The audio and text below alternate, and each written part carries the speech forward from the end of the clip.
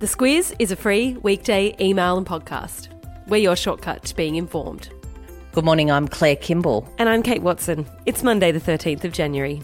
In your Squiz today, Scott Morrison's bushfire royal commission, Iran fesses up to shooting down a passenger plane, the royals' big meeting, and romance taken to the next level. This is your Squiz today. Scott Morrison gave an interview yesterday, Claire. He acknowledged he may have misread the expectation of the public when it comes to the role the federal government should play in natural disasters. He also suggested a royal commission. He said in that interview with ABC TV's David Spears that we have to prepare for a new normal, and that new normal has to do with community expectations that the Commonwealth will step up and do more.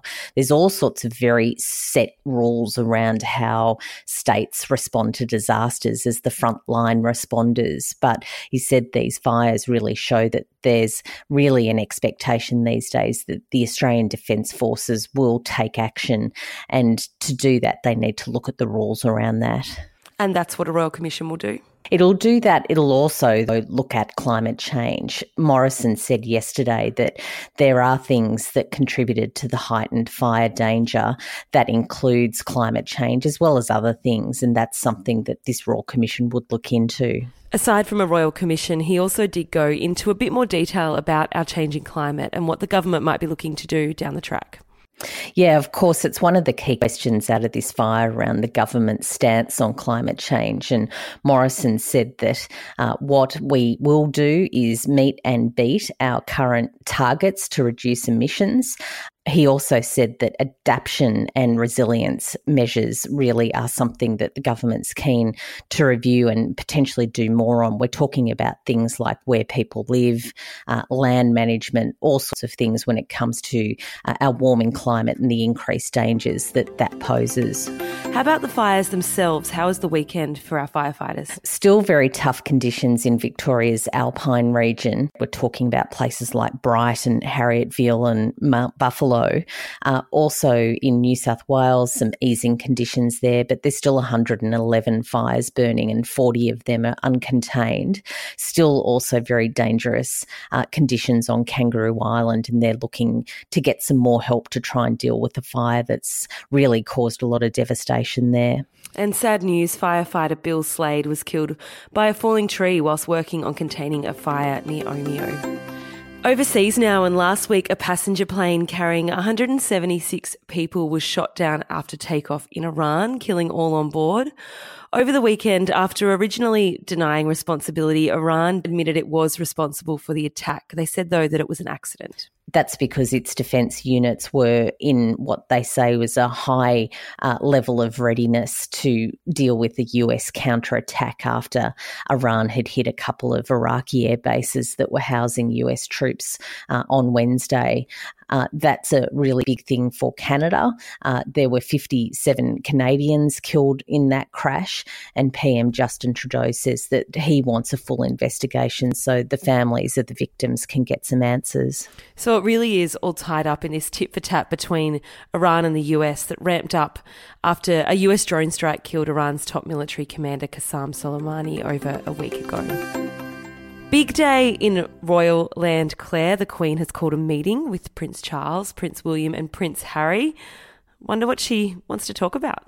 I think she might be redecorating a couple of wings of the palace or something like that and wants some colour advice maybe. I think there's some other stuff going on. Yeah.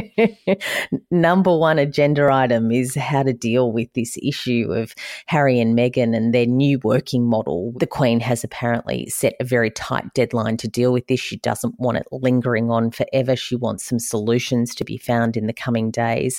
Meghan is said to be dialing into that meeting from Canada. She's already headed back there after leaving Archie with friends and a nanny. Lots of speculation over the weekend about what's behind the bombshell and their announcement that they want to move away, and also looking at things like her future work plans and Harry's fractured relationship with William. So Kate's not part of that meeting?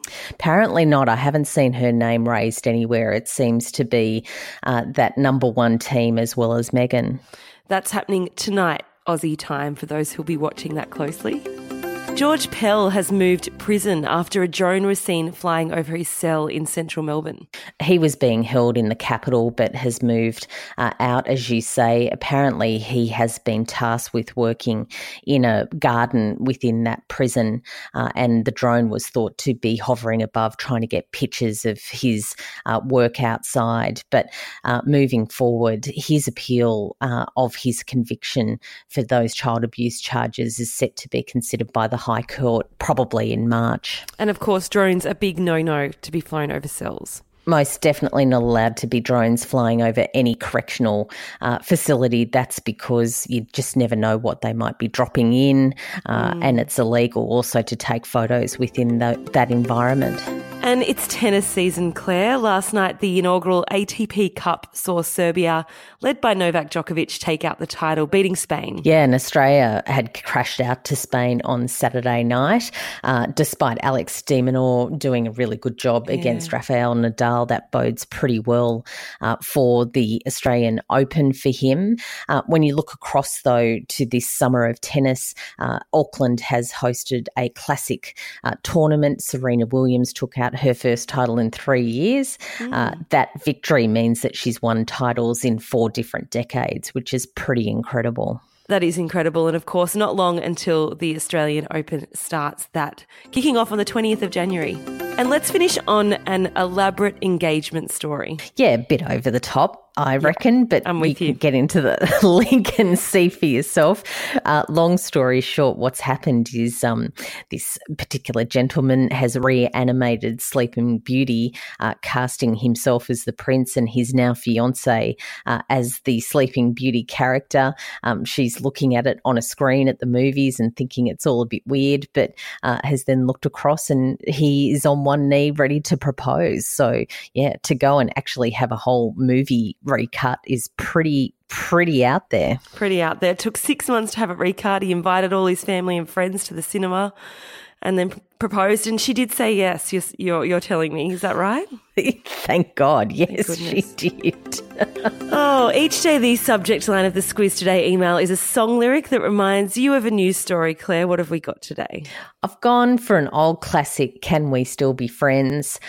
You can imagine that that's one of the topics of discussion today. Hopefully they come out of that meeting at Sandringham with the royal family still talking to each other. Especially Harry and William particularly. There's been lots of speculation about their rift over the weekend. It sure has. And that's Monday's news done and dusted. A lot of big themes in the podcast today. If you want to get the context to some of those big stories, there are a couple of Squiz shortcuts that might be of particular interest. One on bushfires in Australia, one on the US-Iran relationship, and another one on climate change. Search for Squiz shortcuts in your preferred podcast app to find those.